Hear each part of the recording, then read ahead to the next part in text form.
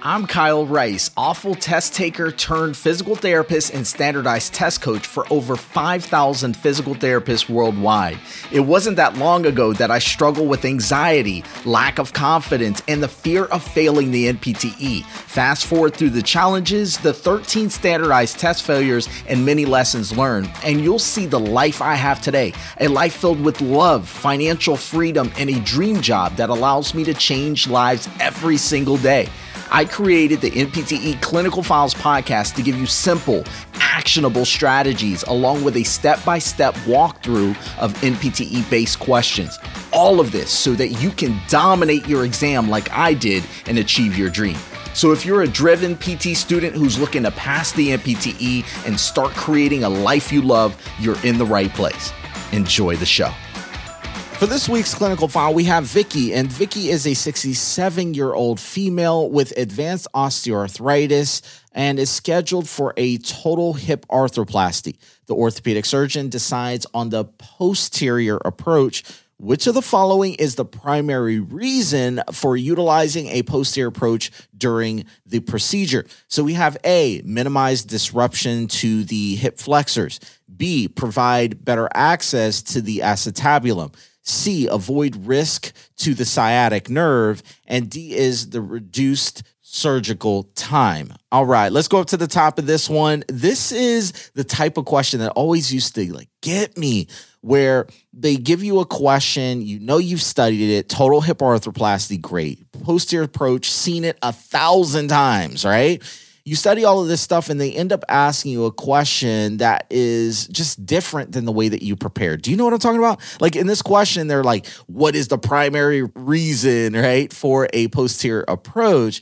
And it's like, I've studied everything about posterior approach other than that, and then you get stuck on this NPTE and it's like your review course didn't tell you to study that and whatever, right? And so this is a very common problem as well. If you struggle with this, hit me up, all right? You can go to www.mptegroup.com.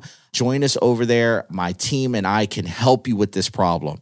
We've been able to figure out what is the NPTE looking for, how are they writing the questions, and we can really help to guide your studying, all right? So when we look at this question, let's break it down. It's Vicky is a 67-year-old female with advanced osteoarthritis and is scheduled for a total hip arthroplasty. Okay, very straightforward first sentence. They gave us the age of the patient, the gender that's there. We know that the person has a hip OA, it's advanced, and the total hip arthroplasty. If you're not familiar with this, definitely take a look at it. Learn THAs or total hip arthroplasties well, okay?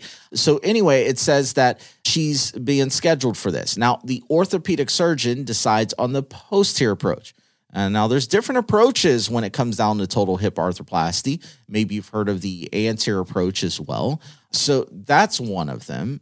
But the posterior one has been one of the most famous popular approaches. So the question here, it says, which of the following is the primary reason for utilizing the posterior approach during this procedure? So in order for us to get to this answer with confidence, we really have to understand, okay, why would somebody choose the posterior approach over the anterior approach, all right, or any other approaches? Why is that posterior approach going to be the one that is the attractive one? Like what part of that makes it? And it's not just asking for, let's say, a secondary reason. It's saying the primary.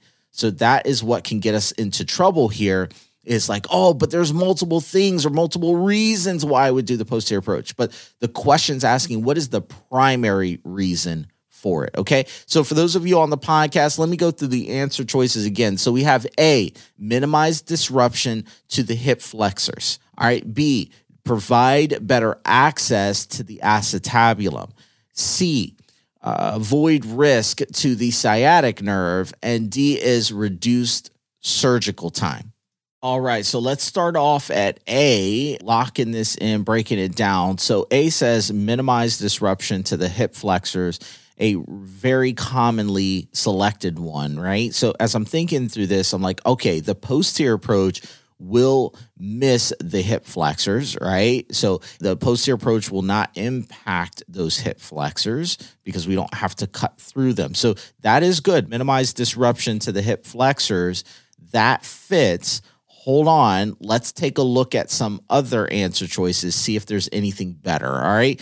B says provide better access to the acetabulum. My question to you is that correct? For those of you unfamiliar, the acetabulum is a cup-shaped socket of the hip bone, all right? It's where the head of the femur articulates.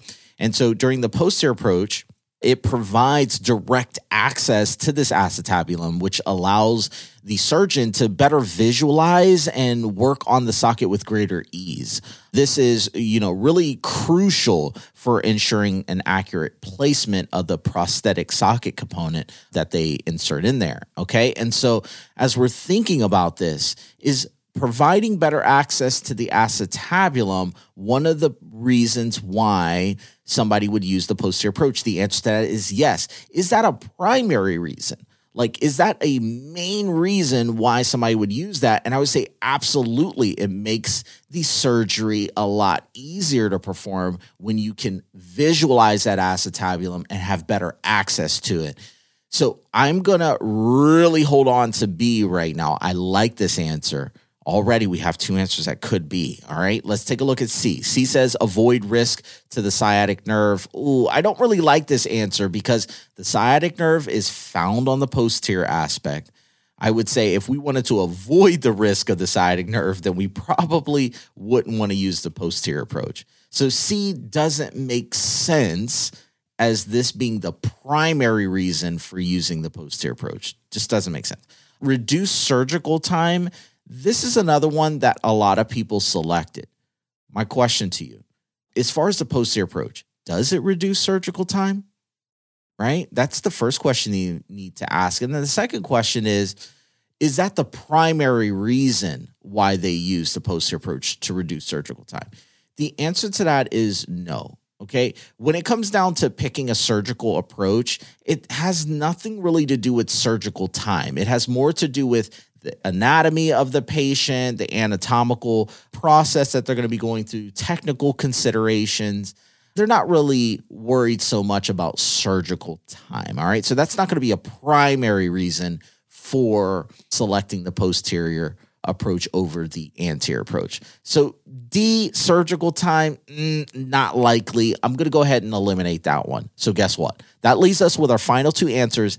A, minimize disruption to the hip flexors, and B, provide better access to the acetabulum.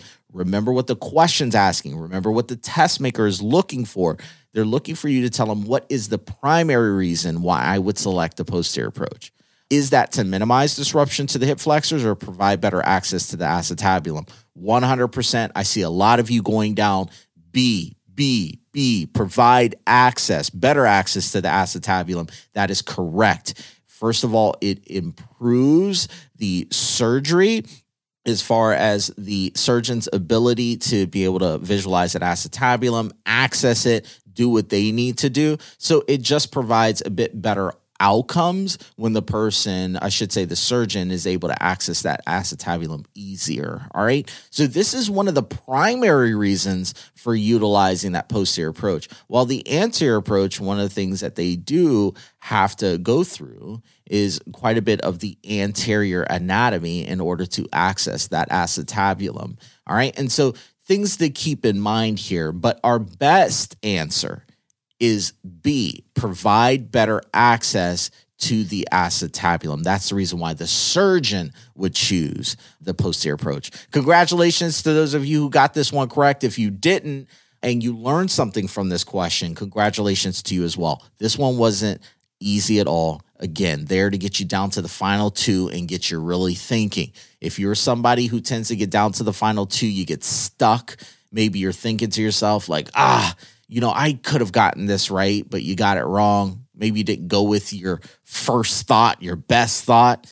Those problems are so common, and a lot of us have these issues, which causes our scores to be in the mid to low 60s on practice exams and all that. This is completely fixable. How about you join us over in my free private Facebook group? In the next couple of weeks, we're going to be going over test strategy and how to break down problems like this. Stop getting stuck with the final two. Stop overthinking. Start being able to look at what it is that they want you to pick, all right? We'll be going over all of that. Go into our free Facebook group right now. Plug it in your phone, www.mptgroup.com. And for those of you who haven't gotten our cheat sheets, we do have those out there. It helps you to study the toughest MPTE concepts in less than what?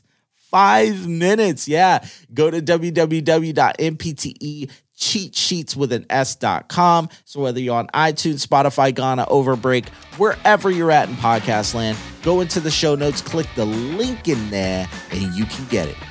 Hi, this is Kyle, and thanks for downloading the podcast. I always enjoy spending this time with you, and I hope that you leave today feeling motivated and with a better understanding. Make sure to subscribe to get new mock NPTE questions each week. I deeply appreciate your support. It helps keep this mission going. And as I always say, keep learning, stay committed. I'll see you next time.